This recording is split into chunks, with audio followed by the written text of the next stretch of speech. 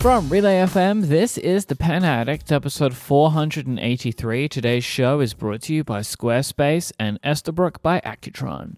My name is Mike Hurley, and I'm joined by Big Vacation Boy Brad Dowdy. Hi, Brad Dowdy, Vacation. Hey, Mike Hurley, how are you? Aloha.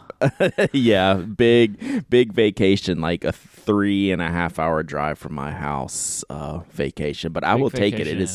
It is the fog of the household lifts when you just move a few hours away and try to take a break for a minute, and I will have to report back that it is working so far. So good vacation so far. You've got like a hat on and a t-shirt that says like beer me, and you've got like something in a koozie. That's pretty much how it's rolled all week so far. Yes. Beer shopping on Sunday night when we rolled in, and we are currently out. So that's how vacation's going. Good, man. I'm pleased you're enjoying yourself. But we are obviously still here for the Pen Addict as always, because we cannot take a week off now. That is we have shot ourselves into a little issue where we cannot take a week off now, because if we don't take a week off, we will celebrate our 10-year anniversary as working together for our 500th episode, which I think is in February. I think we worked out something like that. So we now cannot take a week off. So if Brad takes vacation, doesn't matter, keep doing it. Christmas, doesn't matter, we're still doing it. So yeah, what day is Christmas on this year? We'll work it out. We're probably going to pre-record for Christmas week anyway. I don't know. We'll see. But we cannot take any time off anymore. But who would want to, right? Who would want to? Right. I can't quit you. No, I love doing this. Like, I was working on the show notes last night. I enjoy this stuff. Like, I've got a break from most of everything else the rest of this week, and I can spend an hour or two doing this. Like, it's cool. I love it. I wouldn't have it any other way. So we wanted to give some follow-up on the Pen Addict Slack survey. How's that going? Do you know? I do know. So Catherine Palmisano and Michael Harris have put together this survey. It's still ongoing. And what we want you to do, if you're listening to this, we want you to go click this link in the show notes today, because we have 418 responses so far, Mike, which is more than doubled last year's response rate. And this is just a fun survey. It's like, kind of like one of those anonymous demographic, what are you into type of surveys where we just try to figure some things out about the Pen Addict community, right? It's definitely, skewed to like the nerds who are, I say that lovingly, being one of them, like in the Pen Addict Slack, and like this group that listens to a podcast about pens, right? It's not necessarily the general public's view of fountain pens. So we have this very specific information.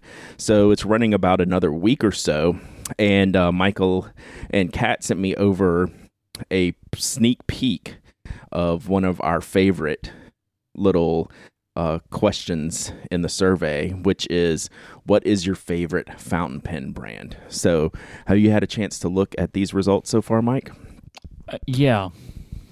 I have some things to say, so let me read the current standings with 418 responses so far. Down to up. So we have the top, six? Okay, top six brands. I think this is probably like a good line of demarcation here in the overall survey results. So Lamy checks in at number 6, 146. People voted Lamy as their favorite fountain pen brand. Coming in 5th, Platinum at 147. And then Pelican right above that in 4th at 149. So that's a group right there. Just Pelican, real quick, we need to stop right there, I think, for a second. Yes. Obviously, Pelican, these two very, very close. There's 3 in it, right? 146, 147, 149. Yes. This is not the order I would have placed these 3 in. You personally, or you thinking of what the public would reply? The second part. I mean, probably me personally too, but the second part. I don't think I would have ranked Pelican as highly. I think I would have definitely I would have put Platinum above Pelican. I would have put Platinum higher than they are, but Platinum would go above Pelican. And I don't know about Lamy and Pelican. I think maybe Lamy above Pelican as well. I feel like Pelican pens are great and they do great work, but you just hear less and maybe I feel like I see less. So yeah, that surprised me. Just that 3 is a surprise. Well, to me, out of those three, it's Lamy. That is someone's number one brand over the 5 above it, which I get. Like, obviously, I'm like the biggest Lamy lover ever. Would they be in my top 5? Probably. I guess they'd be in my top 5. But remember, like, this is not saying this is someone's 5th ranked pen. This is saying this is what they voted for number 1. Mm-hmm. Right? So if you think about it that way, I think Lamy is shockingly well represented here, and I kind of like it. I'm down with that. All right, you ready to jump into the top 3? Yep. I actually have a lot to say about this. Coming in at number 3, would you have guessed, Mike, that it's TWSBI? No. At 182 votes. The reason I wouldn't is because Lamy's so low down. Right. Comparatively. But because I would consider more. these two brands similar in like they're in a very similar bracket to me from an availability and cost perspective. Mm-hmm. I almost understand this more than the Lamy votes, to be honest, though. I would put them higher myself too, but I think it just surprises me that between TWSBI and Lamy is Pelican and Platinum. Mm-hmm. Yeah. That is surprising to me, especially because of the gap. So remember, Lamy was 146, Platinum was 147, Pelican's 149, TWSBI's 182. That's a big that gap. Jump is just fascinating. This is why I'm so happy that Catherine and Michael put this together, because it's the same as last time. I love picking through this. It's just it's fascinating to me.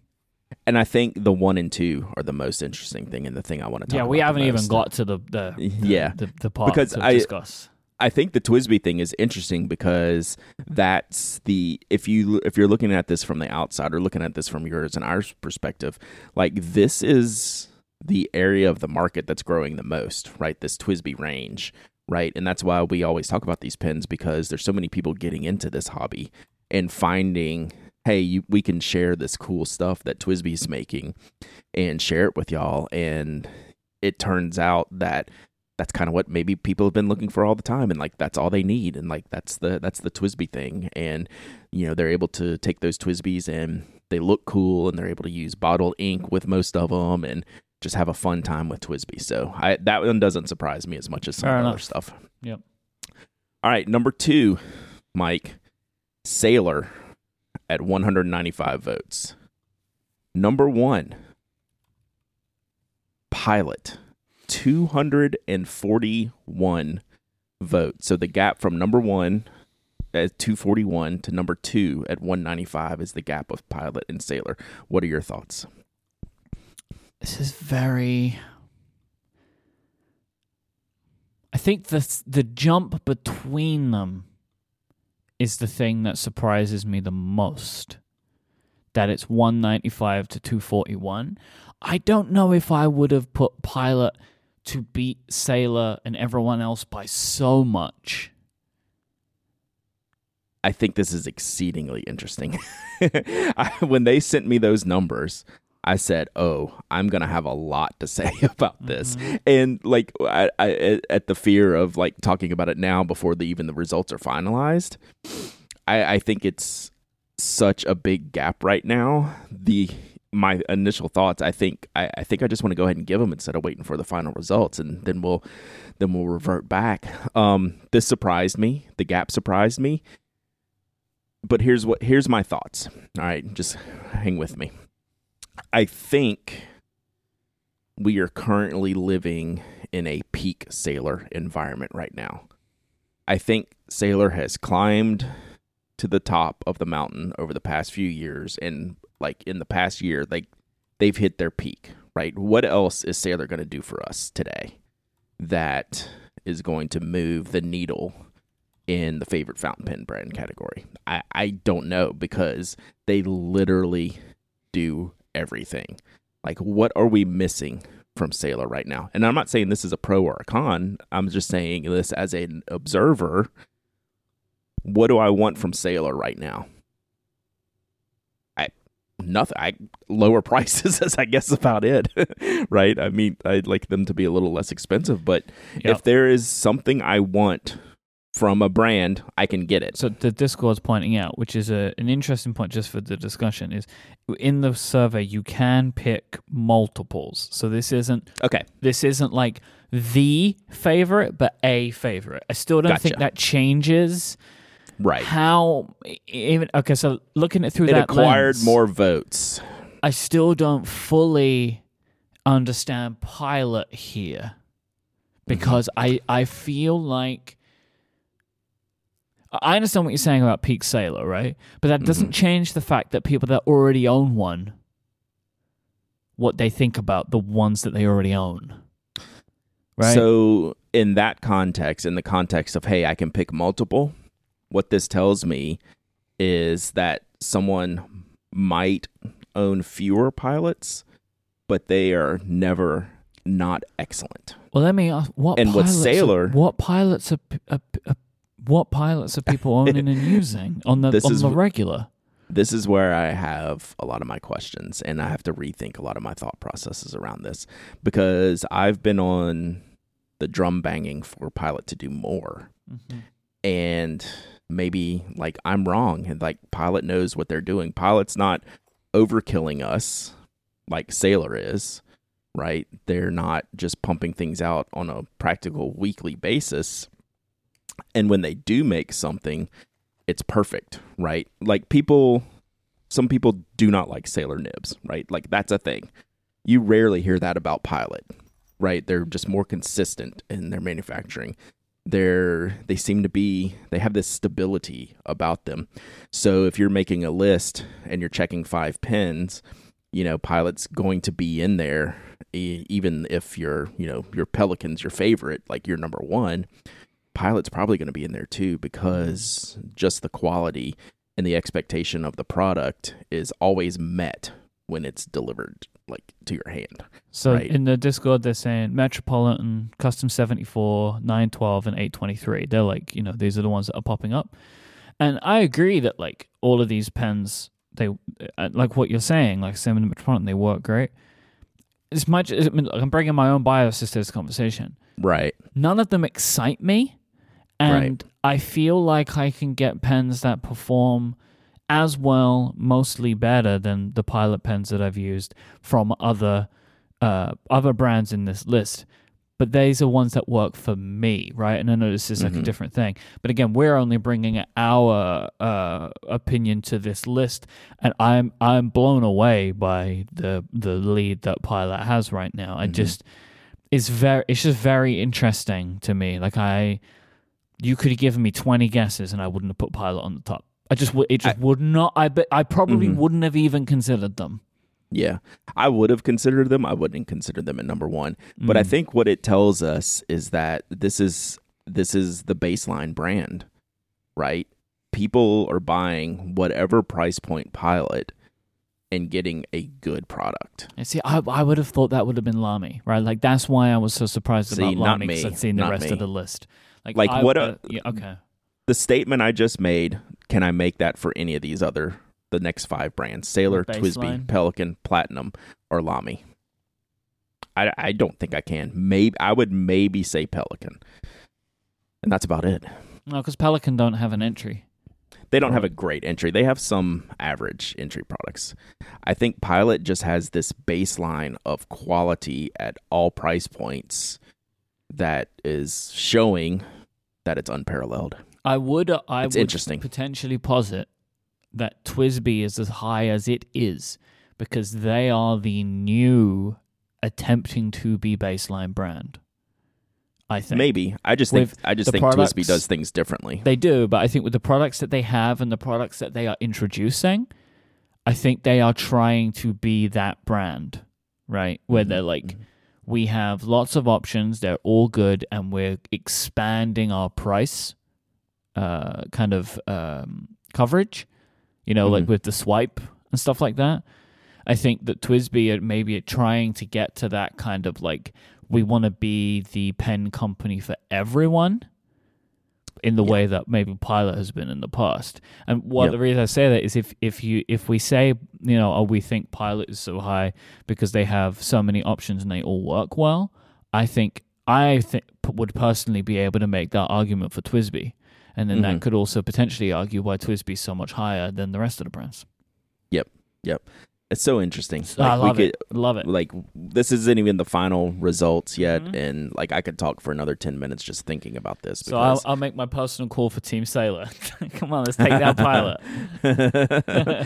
Yeah. So I don't know that it's gonna happen. Like, I banged the drum for Pilot to do more, but maybe Pilot's doing just right. So they just keep pumping out really good quality products. So this is fun stuff, and we will definitely get through this more, in the future once the final results are in. But I do find it interesting. Just remake the M90 though, Like, why is all I want, Mike, is an orange 912, and I will shut up. No, they That's need it. to remake the M90. That's what they need to do. That pen is. I picked up my M90 yesterday. Like, I put it back into my personal rotation. Mm-hmm. It's perfect. It's basically perfect. I don't understand why they won't make another one of these. I do. Okay. That's not going to happen. Well, I'm happy I have two. This episode of The Pen Addict is brought to you by a new collaboration between Esterbrook and Accutron. Watchmaker Accutron and penmaker Esterbrook have joined forces to produce a new pen collection commemorating both brands, the Accutron by Esterbrook. And these two brands have such a rich history. Both have successfully represented what was beloved about the past and the great possibilities of the future. And so the SD Accutron is a collaboration that is a history in the making. The SD is made from a proprietary diamond cast formula in Accutron green blended with gold and diamond dust, which I love the way that looks. I was using my Rocky Top yesterday, my Esterbrook Rocky Top, and I just love what they do with that diamond cast material. It looks so cool.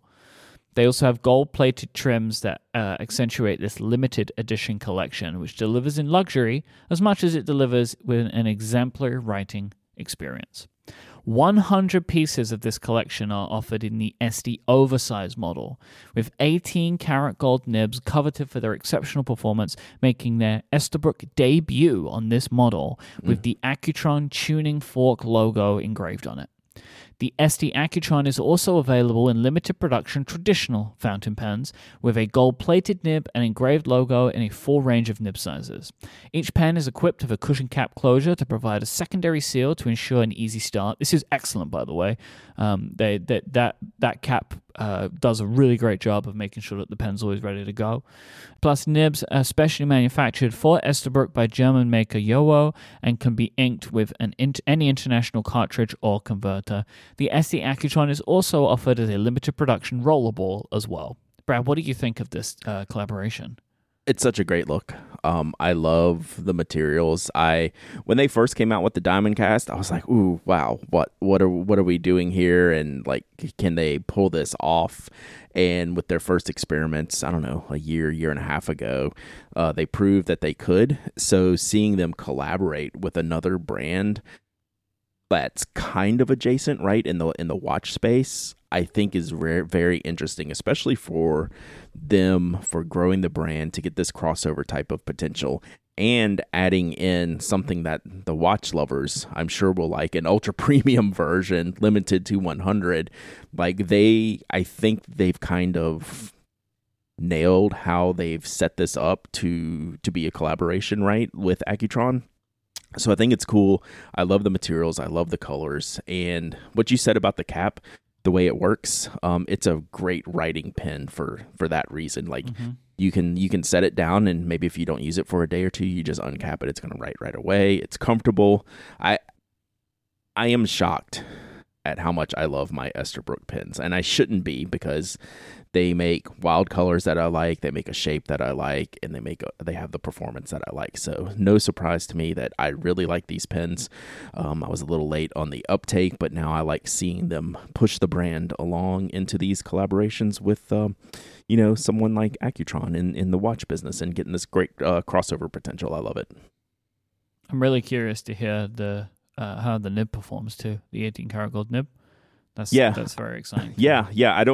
I'm hoping to get one in hand. I doubt it'll be the 18 karat gold one, but I'm efforting to try one of these out, and I know it's going to be great. I doubt it'll be the gold one. Maybe I'll have to acquire All right, so maybe Brad, you could just go buy one. Go now to accutronwatch.com/collections. And you can choose partnership items at the top of the page to check out the SD Accutron. And you can use the code PENADDICT20 for 20% off. That's accutronwatch.com/collections.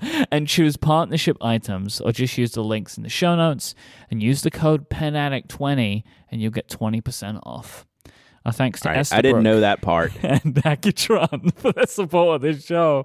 And Relay That FM. was unfair, Michael. That was unfair. I'm on vacation. Well, it had nothing to do with me, man. That's just the kindness of the folks at Ezraberg and Accutron. It's nothing to do with me.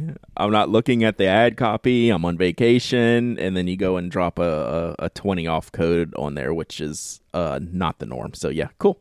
I love it. All right, so should we do some hashtag AskTPA today? We are a little bit behind, Mike. So I thought with me being on vacation and not wanting to necessarily go full podcast prep mode, I think it was time to catch up on the AskTPA, don't you think? I think so. All right, first one comes from Bijou Al and asks, is a $1.50 to $2 a pencil dead zone? Like the $50 to $100 there is in fountain pens. Below $1.50, especially below $1, you've got loads of great options. And above $2, you've got all the fancy ones like Blackwing. What do you think? I love this question so much, which is why I kept pushing it off on Ask TPAs until I had time to think about it more. So I have this old question of mine, which is actually, it's really kind of a flawed question, but it's this idea that I have that way back in the day, when I talked to Dr. Jonathan Deans, who is an economist, and the idea of the question is, what's a more egregious purchase? And I think I've mentioned this on the show before. What's a more egregious purchase, a $5 wooden pencil or a $500 fountain pen, right? Which is the bigger outlier to their particular product category? And, it's not really fair because, $500 is a much more meaningful amount of money than $5, but you get the gist, right? Like a $5 wooden pencil is insanely expensive relative to what you can get for $1. Mm-hmm. So I was trying to think about this, and what Sarah's saying, I think, is right. There's this weird little gap in wooden pencils, even though in the end it's like less of, the money is still relatively close between $1 and $2.50. But there is this gap in this zone, right? I could be totally happy with some pencils that are like in the $1.25 range. Like some of my favorites are the Uni Mitsubishi 9850 and the Tombow 2558. Both of these are considered their respective brands' office pencil, right? This is the bulk office supply pencil. And they're better than any pencil you've ever used if you're not into this pencil thing like I am, right? If I just gave this to someone who just uses whatever pencil they find, they're going to notice that it's better. But then you jump right from that into premium pencils, and those are like the $2.50 and up, which like the Tombow Mono, the Blackwings, and some of the Caran d'Aches and things like that are right in that $2.50 range.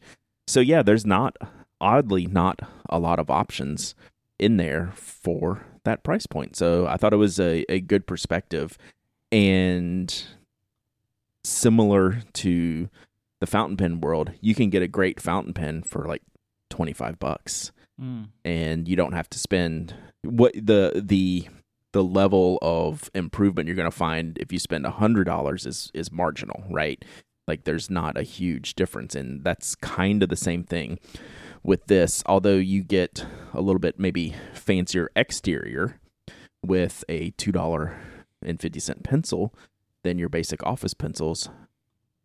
How much extra quality are you going to get? Are you going to get double the quality? I don't know that you are. So it's a great question. I like it. And yeah, there really is a dearth of pencils in that medium range. Also, what have you all panic bought from CW pencils, which we haven't actually spoke about? We haven't. I'm still waiting to email Caroline. I don't want to bother her right now, but I'm like dying to talk to her. So I will talk to her soon. But CW Pencil is shutting down. We did mention it, back in the day, but I'm not sure we did, Brad. I don't know. Like a month ago. We spoke about it, me and you. But I'm not sure we've mentioned it on the show. So I would just like to recap it in case we didn't. Yeah, please. But CW Pencils is they went for a bit of a rebrand, and kind of not rebrand as such, but they rejiggered what the shop was going to be. So this is Caroline Wither's wonderful pencil shop, and it has now they've decided to actually close down for good. So they're currently kind of they're moving on, which is I find it very sad. But these things do need to happen sometimes. But it makes me very sad. Yeah, and I've shared some thoughts, I guess, with you privately that hopefully I'll be able to share with Caroline soon, and maybe we'll get her on for an interview. I don't know if she's up for it, but I'm definitely gonna be talking to her hopefully soon. So, what have you panic bought from CW? I did pick up a couple of things. So one of my favorite pencils is a collaboration that CW did with Karen Dash. It's called the Editor Pencil, and it's a half and half pencil, half standard graphite, half red, literally for editing, was the idea behind the pencil. But I like this one so much because the red side is very nice. It's not like it doesn't feel too clay-like, or soft like a colored pencil. It's very, very pencil-like. And the other side is traditional graphite, right? So it's like a normal pencil, not like a blue, which you get a lot in these half and half pencils. You get one red side, one blue side. This has a standard HB side on it, and I've enjoyed these. So I bought a dozen of those, and then I just said, oh well, let me go ahead and get this other thing. I bought the Pentel Carry, but the one that has been craft design technology, the one that has been CDT'd up, which is, I have thoughts on that too. Like CDT takes they usually work with Pentel, and they say this in air quotes, upgrade certain models and make it their own and then charge a premium for it. They didn't charge an ultra premium for the Pentel Carry model, the CDT Pentel Carry model. It's kind of like a pearlescent white, and I love the Carry. So those are the only two things I bought. I'm good on like standard pencils and things like that for a while. I'm happy with everything else I had. So those two things are kind of non-standard-ish, so I wanted to pick those up. But that's it. So a couple of years ago, I bought Adina a tote bag, that a CWP tote bag collaboration with a company called OAD. It's like a really nice tote bag that has these leather pockets on it, and it has 4 pencils spot, and you put 4 pencils in it. And unfortunately, Adina lost one of the pencils recently. So I know that she went and bought some of the CWPE pencil sets, so she would be able to replace those. That's all we went and bought. But, cool. Yeah.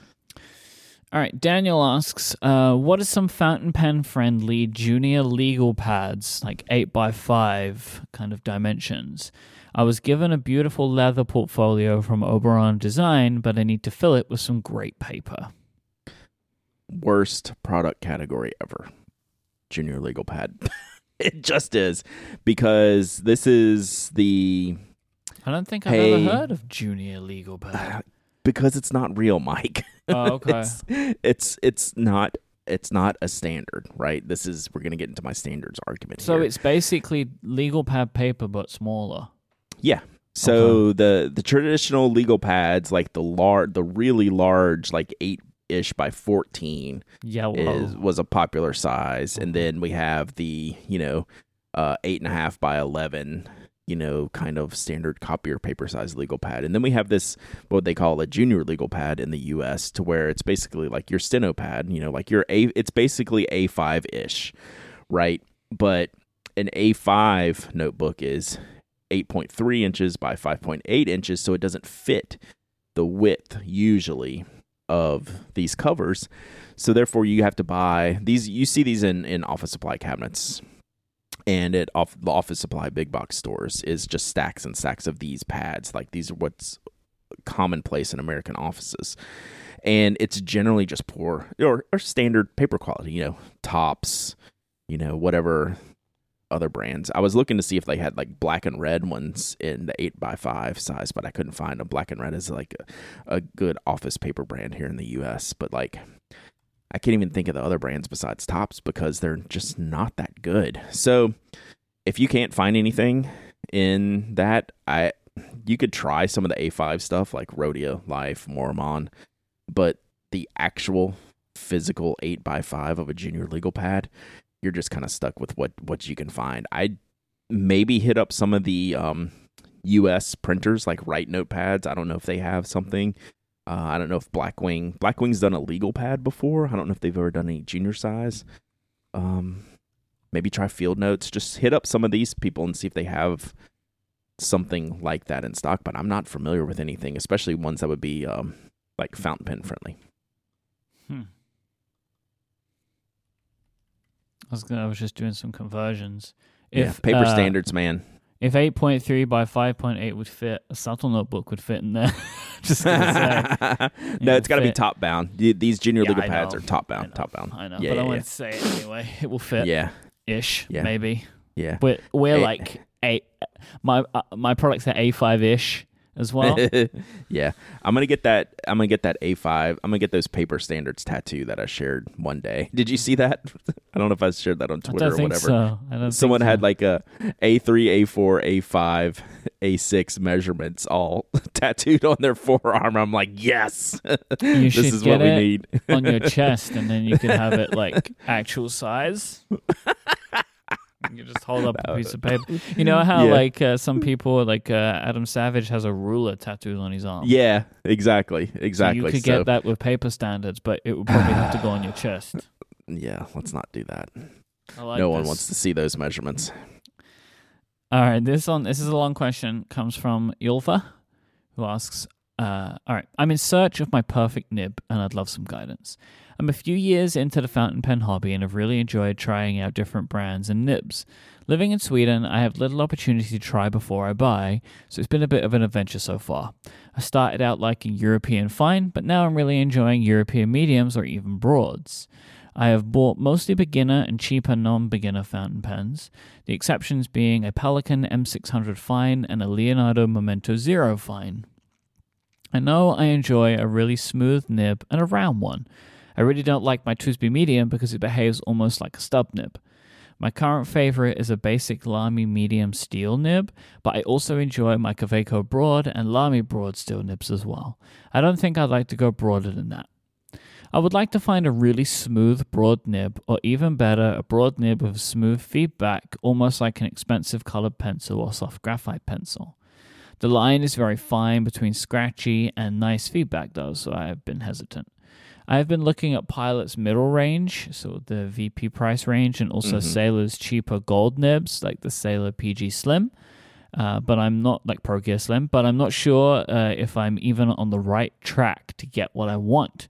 I have considered another Pelikan, but they're not really my aesthetic. I also don't like demonstrator or translucent pens, which limits the search a little bit. Any guidance on what brands, models, and styles I should be looking for would be helpful. Different brands seem to have such different nib characteristics. So I'm going to put you on the spot real quick and see if you get the answer that I want you to give me. What's your favorite writing nib right now? What's my favorite writing nib right now? All right, I'm going to exclude the stacked nibs because that's not fair for this conversation. Mm-hmm. I think I would probably go with either a medium platinum. Yes, I'm going to go with a medium platinum gold nib. Yeah, so I think the answer is broad platinum gold nib. So yeah, that's. I changed my answer. It is broad 14 karat gold platinum. I always forget this nib. See, I knew what your answer was, but I wanted to see if you could give it. But more it is than that any, I forget this because I don't find this for Sailor so much, but especially the platinum. there is this like way to try and remember the differences between Japanese nibs and European nibs is that it's one off. So a broad Japanese nib is a medium European nib. I don't feel that as much with Sailor. I really feel that with Platinum, and that's why I forget, because the Platinum broad nib that I own feels just like and lays down the line just like a medium European nib. And with the Platinum nibs, they're the definition of this feedback statement. A broad nib with a smooth feedback, almost like an expensive colored pencil or soft graphite pencil. Platinum's the only one that can pull that off to me. Pelican and Pilot are glassy. Sailors are firm. Could be, some people will say they're scratchy. Platinums have this kind of comfortable scratch to them that is different. I'd say Lamy is also glassy a little bit, but not as much as Pelican and Pilot. So Platinum is the nib answer. The problem is the aesthetic that we're looking for here. I don't like demonstrator and translucent pens. Platinum mostly makes demonstrator translucent pens, but you can get some like solid black with gold trim or rhodium plated trim. And that's in that, it's on the higher end of the price range you're looking at, although with Sailor, with Sailor and Pilot Vanishing Points, I guess the 3776 is right there in that, say, $200-ish, give or take, where you're shopping price. I would be looking at a Platinum broad nib in one of those models. You're just not going to have a lot of visual style options that aren't demonstrators with Platinum. Yeah, that's all the only of the kicker. cool looking Platinums are demonstrator models. Yep. And otherwise they're really boring. That's your two options. So. Yeah, exactly. So they just don't have that kind of setup right now. But I think that's the nib you're looking for. Well, all right, let me rephrase that. You can get really nice looking Platinums that are not demonstrators, but it's going to cost you a lot of money. Yeah. That's a different price point. Yeah, right. We're basically into a different question at that point. Yeah, the Azumos and stuff are like $600-$700 and up, and things like that. And you get all the limited ones, like what is that one, that the Cherry Blossom one, and then my Galaxy Starlight one, which is just the Koi Celluloids, the Chinkeen, I think is the blue one. So those are different price points. But that's what I would look at. I think the thing that really stood out to me from yours, and I apologize if I'm not pronouncing your name correctly, YLVA, so I say Yulva, is that everything that they own is European. Yeah, that's why I'm saying broad, right? Yeah. For the Platinum, but just in general, it's like there are different characteristics, and I think that they would really benefit from a Japanese nib, and I think if I was going to say if you could just pick one, it's Platinum Gold. Yep, agree. Sam asks, my best friend loves the TWSBI Eco in a stub nib. She likes to use them with sparkly inks. What would you recommend as a step up from that? Maybe something like Pelican? What do you think? The Pelican would be great. I don't know what their stub offerings are, but they have broad and double broads, I think, in the 600 that you can get. That's a pretty aggressive step up, to be perfectly honest. I like Yowo stub nibs. Yeah, like the Yovo stubs, like in Leonardo's. I like even like Lamy stub nibs, even the Lamy steel stub nibs. Like you can get like in the studio, or even like the Lamy 2000. I think all of these pens, like if you're only using sparkly inks, should be fine. I think the Pelican would be great. I'm not sure about the Lamy 2000, how that one cleans out with sparkling. I wouldn't. With shimmer inks. I would not. That's a pen I would not put anything strange into, because you can't get in there. Yeah. You have to fully disassemble the nose cone to clean that out, and that's generally doesn't go well for a lot of people. There's some little hidden tiny parts in there. That feels like you take it apart and it never goes back right. You know, like you just know no matter what you do, you never get it back just right. Like it has a rattle to it now. Before, so something like the Leonardo's with the stub Yovo nibs, I think is a great idea. Actually, I use one of mine like that. I don't want to dissuade you from the Pelican M600. I think that's actually a great shimmer nib pen, because the nib unit just screws out and you can clean it very, very well. That's what you want to do with these shimmer inks, so I am considering that fact. It's just if you want to make that big jump, there is an intermediate jump you could make into getting something cool, and I think it's probably like that Leonardo Montegrappa range. But I mean, don't let me dissuade you from the Pelican. I think it would be a killer choice. I just don't know that they have a stub nib, so I would get probably like double broad or something like that to get that kind of real gusher effect. Fred asks, how do you know if nibs are interchangeable? Are all screw-in units interchangeable? In other words, if I have, say, for example, a tactile term pen, but I'd like to swap nibs, what can it be swapped with? How about Lamy nibs? Can I switch with anything outside of a brand? Is there a general guide? This Such is a good question. Fred, this is a great and horrible question because the answer is yes, no, maybe to all of that, and this is like, I'll give my basic to it. Yeah. Ideally, swap within brand because it's going to work most of the time. Mm-hmm. You can swap outside, but to do that, typically the best thing is if there's already a compatibility. My feeling is if you do not know, like if you cannot get a clear answer, ideally from the manufacturer, as to what nibs it could be compatible with, I wouldn't do it. Yeah. So the short answer is, how do you know if nibs are interchangeable? Unfortunately, the answer is you ask other people who are smarter than me. Because I even lose track on a day-to-day basis of what I can just kind of hot swap, right? Where I don't have to manipulate anything.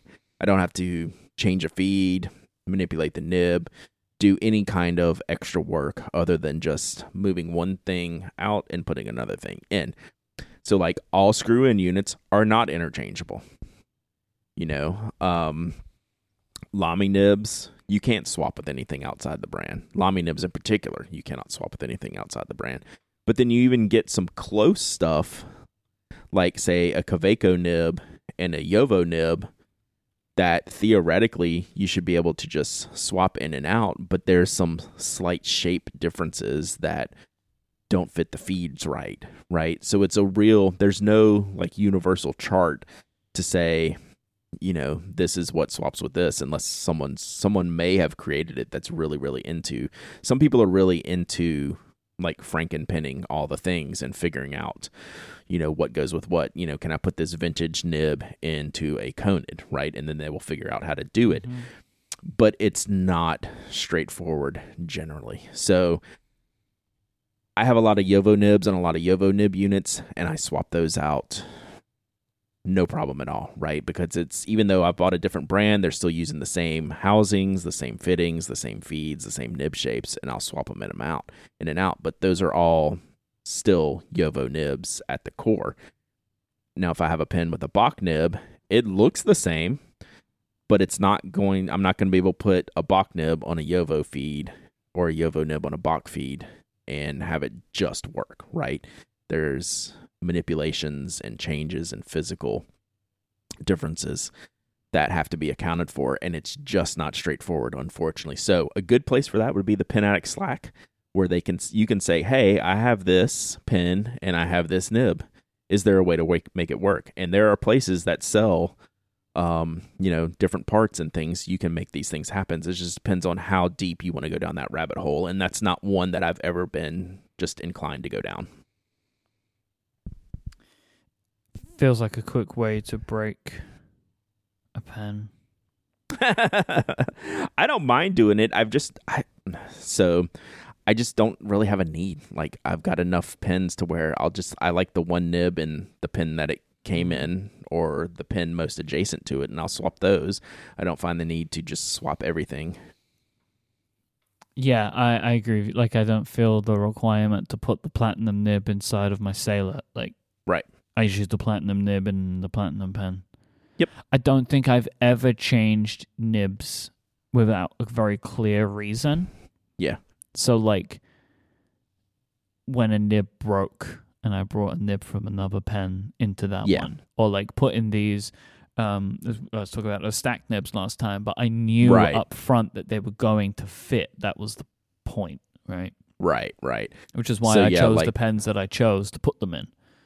Yeah. So a lot of people will manipulate TWSBIs to fit vintage nibs, to fit pilot nibs, and just do all kinds of cool stuff like that. It's just never really been my thing. So the kind of the answer is it is sometimes possible, but it's not easy. There isn't a hard and fast guide to it. Yeah. Peggy asks, I'm wondering what you think about what seems to be a new trend with two-tone pens. I'm seeing makers posting lots of pens with caps that are not the same material as the bodies. Metal caps are a different story and pretty much a normal thing, but I'm not sure about mismatched acrylic. I don't really like it. What do you think?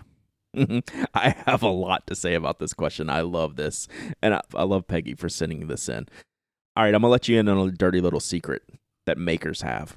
Sometimes they have parts that don't match with what they intended to go with, but they're just sitting there extra, and they match a different part that didn't fit the thing that it was going with, and instead of having that that go to waste, they will put those together and go, oh, this is a thing, I should sell it and recoup some of the cost instead of eating this the error on one side or the other. I can get something back out of it. So that's our dirty little secret. We all do it. I happen to enjoy it. I've joked about this one Shown Design pen that I picked up from Ian at Philadelphia, and that's different because it's metal, not the acrylic like Peggy was talking about. And he's just like, yeah, like this part didn't go with this pen, this part didn't go with this pen, but I put them together and made a pen, and now I can sell it instead of having to bin it, right? So I'm like, and it worked. I was like, yes, I like this, even though I know they're not made originally to go together. I like that. So from a maker perspective, like I'm all about it.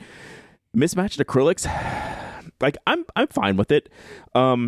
It's never going to be like the big thing. It's more just like one-off stuff, right? Like in the end, the makers are going to find out that, this just like a forced mismatch it's limiting, right? You're limiting your market. And like it's fine to have like a few of these. It's never going to be like the primary type of product that makers have, but it's more going to be, hey, what materials do we have on hand? Can we make, can I make 3 pens out of this and see if they sell, as opposed to 30, right? So that's I think the limitation of any trend in like a forced mismatch situation. And you'll see a lot more of this at like a pen show, right? Mm-hmm. It's also hard for a maker to sometimes just put up a one-off on, create a product category, write a description, do all this stuff. They might just hold it, take it to a pen show, and see if anyone's interested in it. So I like the trend. I'm not opposed to it. I like weird, wild stuff, but I don't think it's going to be something that's an overbearing trend that we'll continue to see. I'd wondered if like sometimes you've made a pen and the cap and body just don't match clearly enough, like they were meant to. And so, or it's like, this is too complicated, so I'm just going to not bother and just do mismatching. Yeah, 100%. It's not a bad thing. Because, especially with small makers. Better, right? Sometimes something that's close but not right looks worse than something that's very clearly like chosen to not match. Right. So, mistakes are expensive for small makers, right? We're not Sailor, who runs 1,000, clear blue caps that don't end up working with the barrel. They'll just hold the caps and make some other barrel down the line, and they'll be fine, right? Like one mistake for a maker is costly. So it's a matter of trying to recoup some of the time and material cost in some of these two-tone products. All right, should we take our second break? Yep. All right, today's show is also brought to you by Squarespace, the all-in-one platform to help you build your online presence and run your business. From websites and online stores to marketing tools and analytics, Squarespace has you covered by combining cutting-edge design with world-class engineering, so it's easier than ever to establish your home online and make your ideas a reality.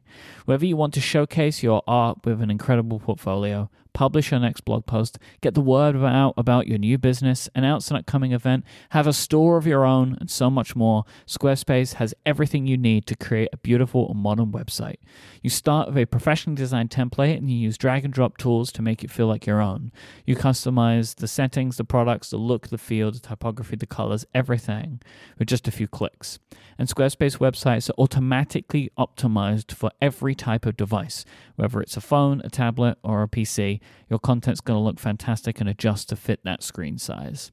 You also get free unlimited hosting, top-of-the-line security, dependable resources, 24/7 customer support, SEO and email marketing tools, domain name registration, and so much more with a system that you don't need to install anything, patch anything, or upgrade anything. They take care of everything for you.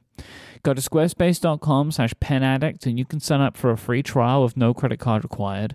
And when you're ready to launch, use the offer code penaddict to get 10% off your first purchase of a website or domain. That's squarespace.com/penaddict. And when you sign up, use the offer code penaddict to get 10% off your first purchase and show your support for the show. Our thanks to Squarespace for the continued support of the Pen Addict and Relay FM. I'm excited for this next one. We have a horror story. Yeah, we do. We haven't had a horror story in a long time. This is where people send in something terrible that has happened to them, and we decide as to whether it can go in the Horror Story Hall of Fame, which is on the Pen Wiki, right?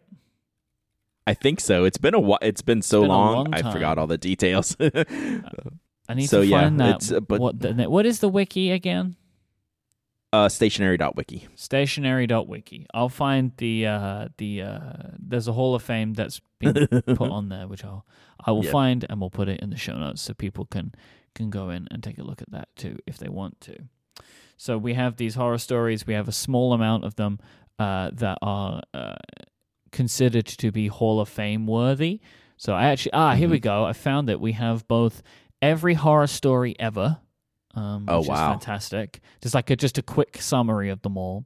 And then there is the Hall of Fame, which is, there are currently 5 entries in the Hall of Fame. Nice. So, all right. So who has sent this one in? We have this from Pen with an extra N. It's not like a pen is written in. It's like, I'm so sad somebody used me. That's funny. Anyway, okay. Pandemic has been... I haven't read this, so just to clarify, I read all the questions and edit them and that kind of stuff, so they're good for the show. When I read the first line that said this was a horror story, I haven't read the rest, because I like to be surprised as I'm reading them. I know you've read this, right? I did, because I wasn't sure where it was going at first, so yeah, just to be sure. All right. The pandemic has been a weird time as I shifted my focus to my job and family. I kind of lost interest in all things stationery. I think it's because I started working from home, so at the end of the day, I just wanted to get away from my desk as fast as possible. But in September, I finally thought I should write back to my long-neglected pen pal, so I went to my fountain pen display box to get one of my vanishing points. Only I discovered, to my confused horror, that all 3 were missing. Couldn't believe it. There were 3 empty slots where the vanishing points should have been resting. I stared at it for a good while before I eventually tore my room apart to find them. Looked through every bag, every pen pouch, every nook and cranny, behind the desk, under the desk, in my closet, everywhere. And with every passing minute, I started to panic more and more until I broke down crying with the realization, oh, that's sad, that I had somehow misplaced. Really sad. Some of my most prized possessions had been misplaced. The 2015 limited edition Vanishing Point Twilight, the 2019 limited edition Tropical Turquoise, and the limited edition Japan-only Purple Decimo Vanishing Point that was part of the Cat Plus 20 collection. There's 3 very particularly picked. Marley's in the Discord says vanished vanishing points, which is hilarious. Each had sentimental value and a memory attached to it, like the Twilight that I had bought from one of my pen friends and was my first major pen purchase. The Purple I had special ordered from Japan as a gift to myself when I got my new job. I checked my ink log and was shocked to see that I had actually recently inked all 3 vanishing points just the month prior on August 19th.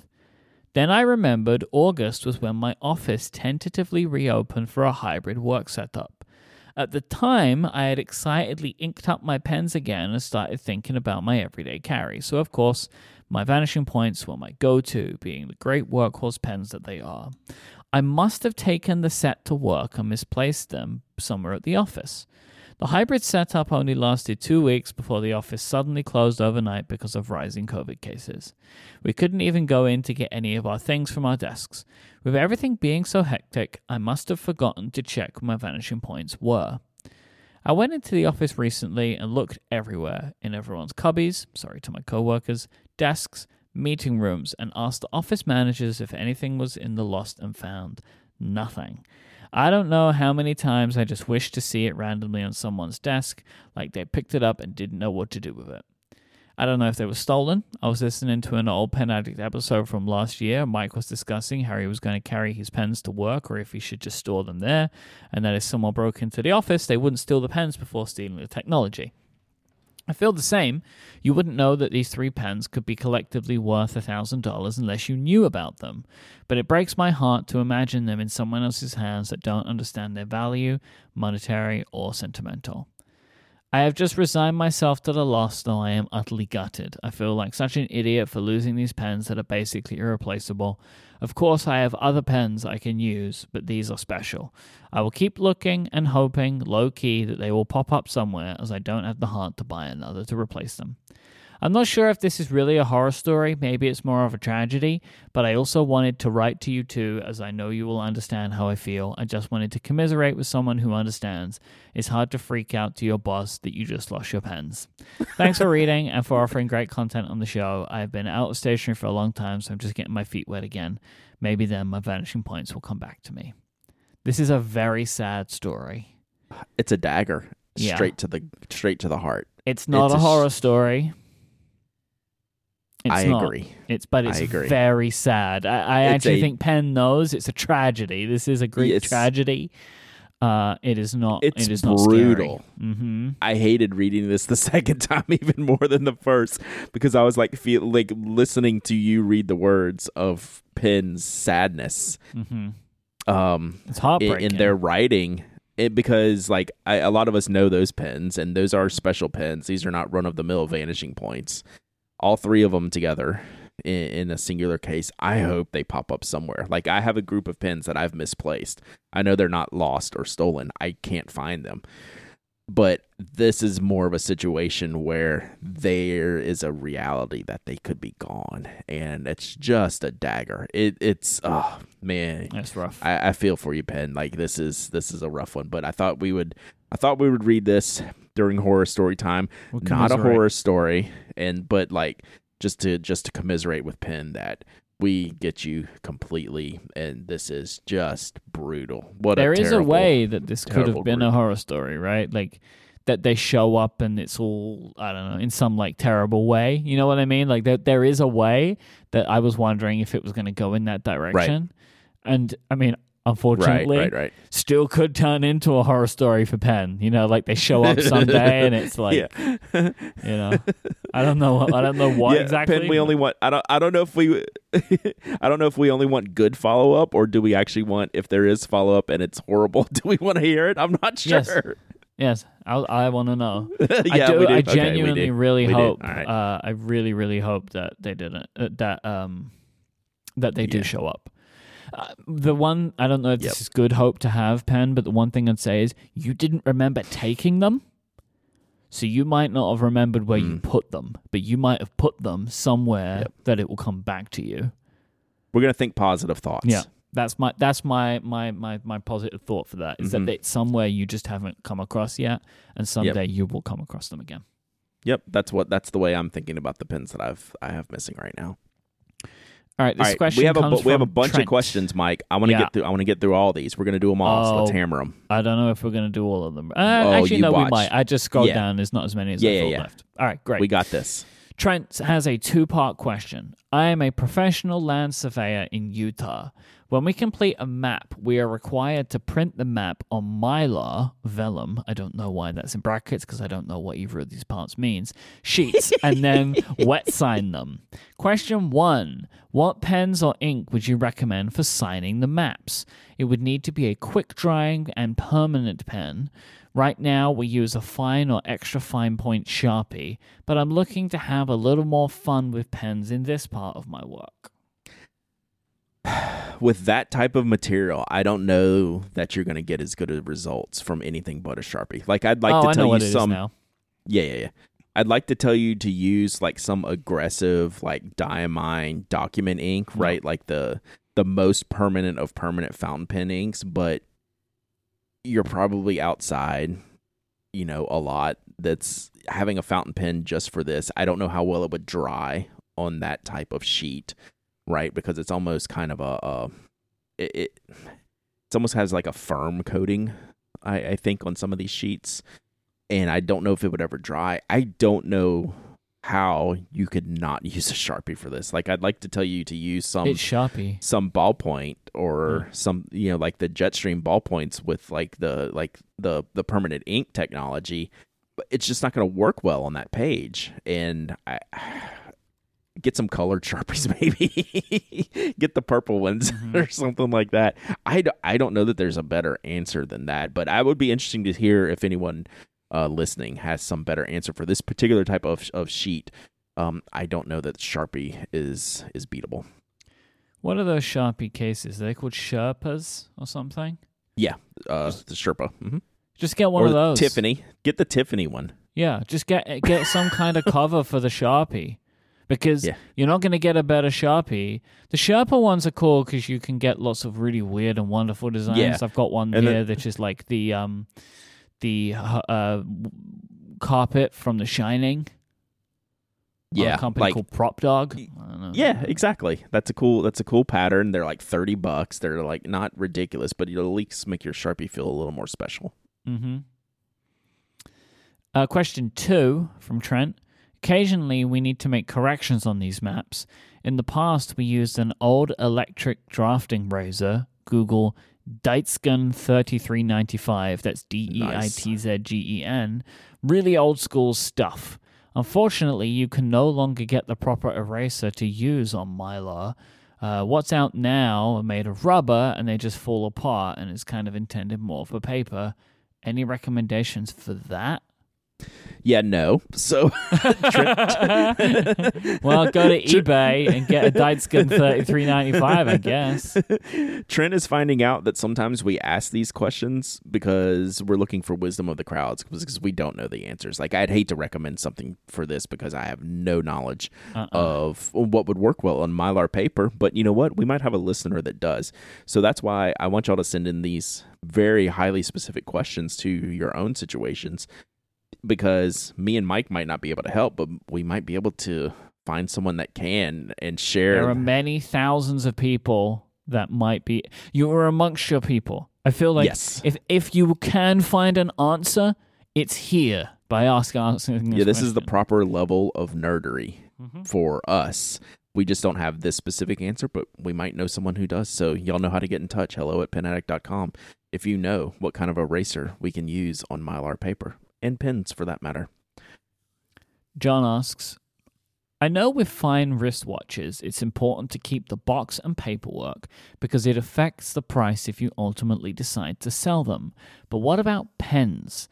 I have 2 cabinets of doom full of pen boxes in different sizes and shapes. They take up a lot of space, in fact more space than the pens themselves. Now I can understand keeping pen boxes and hand-signed certificates for the maker pens and emerging pen brands. I don't know why. This is Mike speaking. I don't know why you would make that assumption, but that's interesting. But is there any reason to keep the Lamy, Pelican, Diplomat, Platinum, Mont Blanc, Pilot, etc. boxes?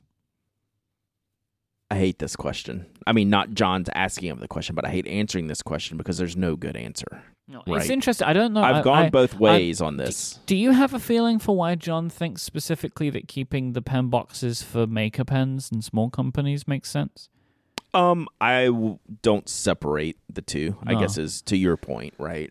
It's either the pen box or it's not. And some like the expensive pens have fancier boxes, and you're more aligned to keep them like the watch box. But say a maker pen with a generic storage box, do you need to actually keep that? I don't know. When I started doing this and started getting the fountain pens and started getting more and more stuff, I threw everything out. Like I don't like having all that stuff in storage, but now I keep all of it, and I don't know that that's the right answer either. right? Because it just takes up space. And like, if I'm never going to sell a pen, like the only reason you keep it is like if you might sell it, you know, maybe that's like the one valid reason I could think of. Otherwise, like, man, I'd throw them out. Like, I might get some grief for that, but I'd lean more on the side of throwing all that stuff out than keeping it for no reason whatsoever. I think that most of it's not worth keeping. Right. Honestly, like I really think that. I actually want to recommend people go and check out episode 72 of Thoroughly Considered, where I talk with Tom and Dan at Studio Neat, because we were talking about packaging for their products. Oh, and they mentioned something which is really stuck in my brain, which is you are literally, as a maker, shipping trash to people. Yeah. When you send and charging them for the privilege. Yeah. You know my stance on it. Yeah, you are sending them trash. So like the minimizing of packaging can be helpful in that regard. And so what makes me think here is you are, by keeping these boxes, storing trash. You are keeping trash in your house until eventually you get rid of it. And it's not even that. It's like you're charging them for trash. It's not even just you're shipping them for them. Yeah. You're passing this cost along to your customers. Right. So, you know, there are reasons to keep the boxes. I mean, like, look, if you spend a lot of money on a pen, like you would a watch, maybe you will want to keep that box because it's probably a really nice box, right? Like, I have some boxes that are worth keeping. Sure. Because they're beautiful. And I can store things in them. But also, you know, again, if something really expensive, if it's going to retain value, maybe it's worth keeping that box. But for, like, every pen I own, no, I do not keep the boxes for them. No. Yep. TM23 sent in a clip to an episode of the podcast, and they were asking the question for what is the best pen for signing a lot of books.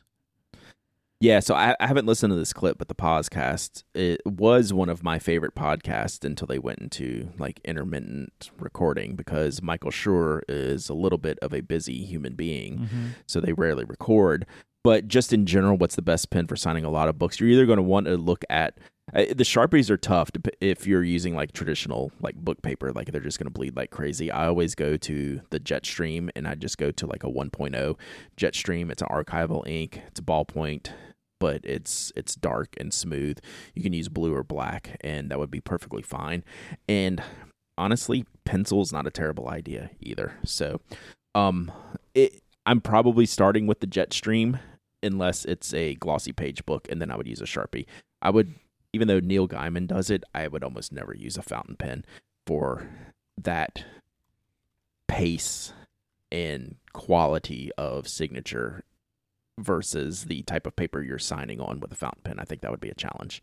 So I'm always leaning on the Jetstream 1.0 for that, or a Sharpie if the paper is good enough. And they mentioned in the Discord a good thing about Hank Green did a video which I'm trying to find. We did it on the show. We covered it on the show where he took all the permanent marker, like the Sharpies. There was like 10 or 12 different tests, and he ran through a test, and he did have an answer. And the traditional Sharpie was either number 1 or number 2 in the end. Yep. Fantastic. Got it. Kate found it. I'll put it in the show notes. Sharpie would probably be my recommendation. Like, again, we're just going to keep going back to the Sharpie today, I guess. But sometimes these tools, it's popular for a reason. They actually are good. Like, it's not just like the name brand. And it's probably why Sharpie's so dominant. Like, it's hard to beat. Yep. Frames sent in a question, said that I read a blog post that Brad put in Missville, which I'll put in the show notes. And since Brad put it there, I figured I'd ask the related questions defined by the article. Do either of you have an exit pen? This is a quote from the article on UK Fountain Pens. Yeah, Anthony, our friend Anthony. Anthony, if you can only buy one more pen that kills all further acquisitive urges, is that a word? Acquisitive urges. Yeah, okay. I'm Kills good with all that. further acquisitive urges. What would it be? If you can only buy one more pen that kills all interest in your current collection, which would that be? Suddenly, we don't have a fallback plan. So, I've thought about this a little bit, and it wouldn't require me to make another purchase, right? I could end up with a singular pen that I already own if I was forced to get rid of everything and keep one. Does that make sense? Like, I'm in a position now where, I've been fortunate to have the access and the means to acquire the things that I want. So I'm actually not looking at anything. I've never really had this grail mentality. Because it doesn't exist. There is no grail. There is no end game. Oh, did I strike a nerve with this one? I don't know this whole scenario by you, but I guess we're thinking along the same lines. Well, because I'm in two hobbies where this is a thing: keyboards and pens. Everyone's finding their grail or their end game, as if products stop getting made at some point. Right. It's just not true. There's always going to be something new that you're going to like. There is no end if you're in the hobby. It doesn't end. Yeah, so I don't have an exit pen because it's just not a philosophy, I guess, that I've fallen into. Yeah, I struggled with this because it's like this isn't going to happen. Like, this isn't there is no pen that I could buy that would mean I would never need another pen. I probably already own that pen. That's exactly what I'm saying. Yeah, it's probably just a Retro 51 or whatever, yeah, right? Like I'm there. Yeah, I could pick one of 5 pens right now and be content the rest of my life. Like, I'm good.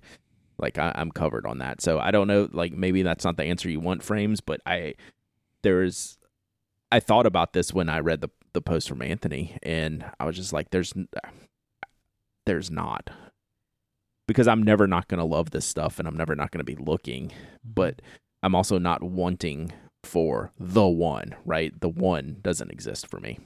Yeah, realistically, we passed that a long time ago. Kim asks, why are color mechanical pencil refills so rare? I found only one local shop that carries one brand of red 0.5 graphites.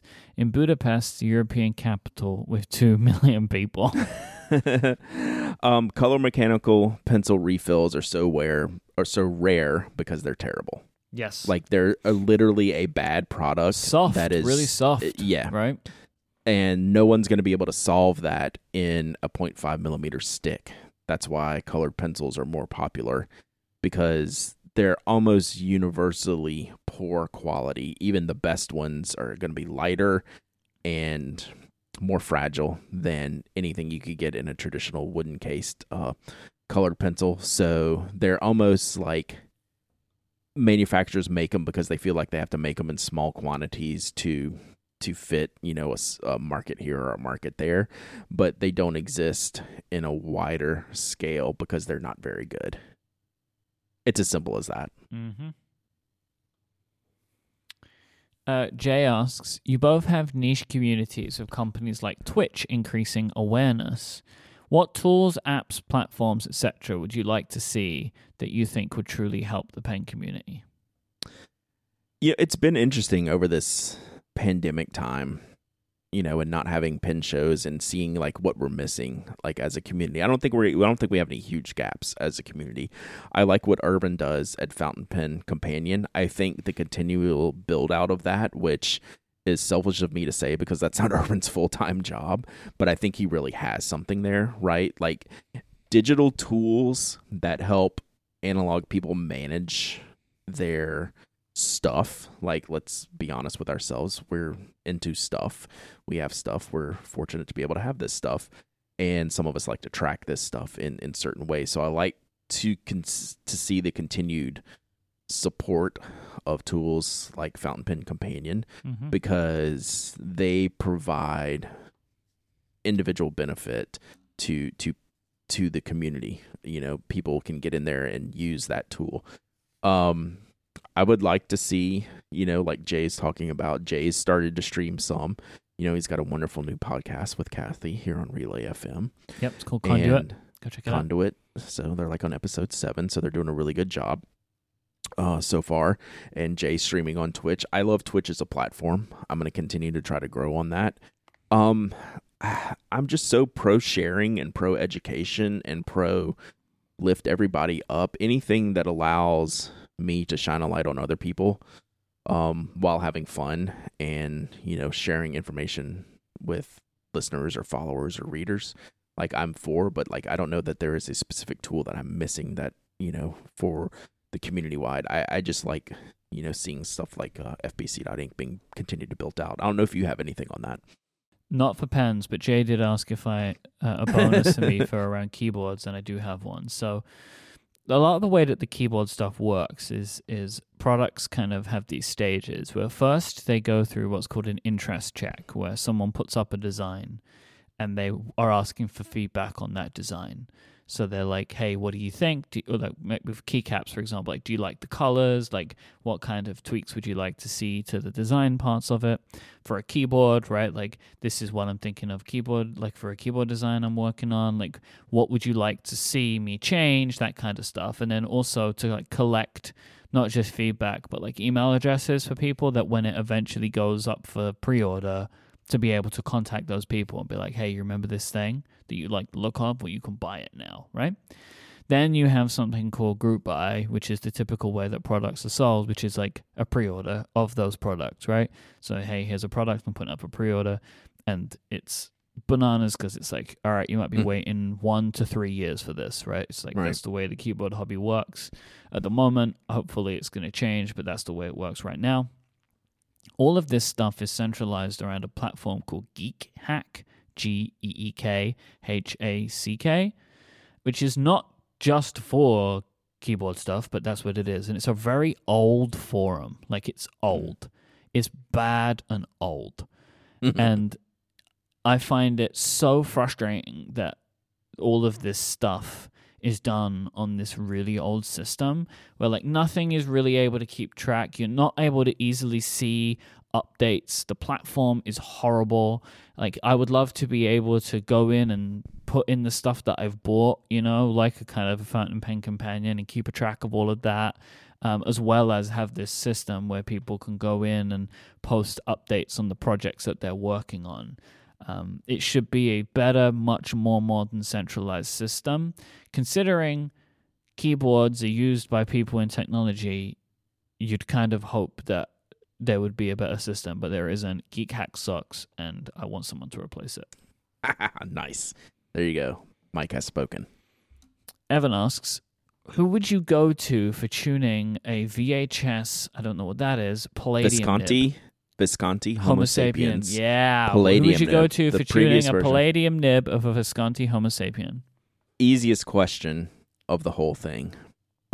It's Mark Bacchus at nibgrinder.com, and here's why. He has been Coles of London, the U.S. distributor for Visconti. He has been their nib person for, I don't know, well over a year now. I don't know if he still currently is. I believe he still is. So he handles more of those nibs than anyone, and that's who you should go to. Easy peasy. That's actually a fantastic answer. Perfect. Next question, not so easy. Eric asks, is there an A5 or half-letter size disc notebook with the binding at the top? I found them in full letter, but my work-from-home desk needs the smaller size. Traditional side binding gets in my way too much. I am racking my brain because I swear I've seen this and I couldn't come up with them. I don't know if Levinger's had them in the past. Basically a top-bound, disc-bound system for loose sheets. I have seen them. I don't know if it's one of the Japanese brands like Kokuyo.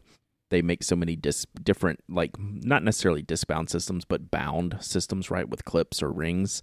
Ring-bound, I guess I should say. So I would look at those two brands and see what they've done, and if anyone else knows, let me know, because I swear I've seen this, and I can't come up with the proper answer. So it's basically like your A5 desk pad with discs at the top instead of sidebound, which I think is a cool layout if you can find it. I think that, who was it earlier on in the show who wanted the, is it Daniel? Yeah, Daniel and Eric should get together, I think, and try and work on something for the the junior legal cover. Uh-huh.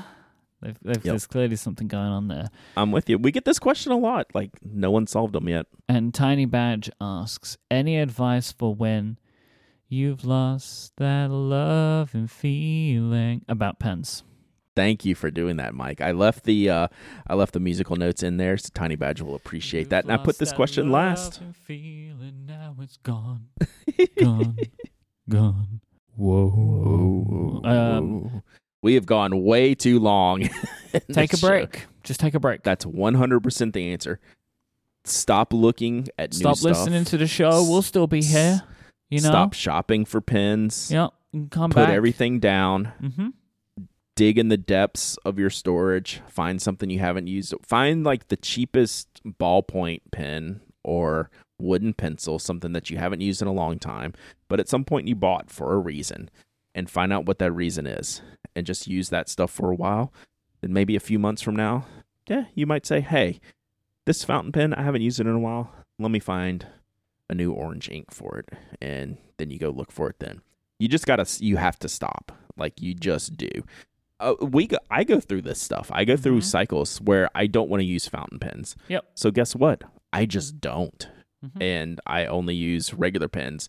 And then when I get back to my fountain pens, I'm like, yeah, I miss these things. And let's use them all up. And like, it was a nice break. And just go from there. You have to stop. Stop looking at stuff. Stop reading stuff. Stop listening. Just, take a clean slate. Work from the minimum viable products that you can get through your day in, and leave the rest alone for a while. And then you'll see. Then you'll figure it out. Like, do I want to come back to these other things? Maybe you do. Maybe you don't. Maybe your tastes change. It's okay. Like, you gotta stop. You've lost that love. Anyway, that's gonna my entire day now. Thanks, Tiny Badge. And it's gone. Anyway, all right, if you'd like to send in a question, this show is gone on the show, just send out a tweet with the hashtag AskTPA, or use !AskTPA in the Relay FM members Discord, or you can send in an email to hello@penaddict.com. Thank you so much to Squarespace and SD by Accutron, or Accutron by SD, for their support of this week's episode. If you want to find Brad online, you can go to penaddict.com, knock.co, spokedesign.com. You can find Brad on Twitch as well, twitch.tv/penaddict. He's penaddict on Instagram, Dowdyism on Twitter, Brad on micro.blog. I am iMike, IMYKE, and you go to cortexmerch.com for some great paper products as well. We'll be back next time. Until then, say goodbye, Brad. Goodbye, Brad.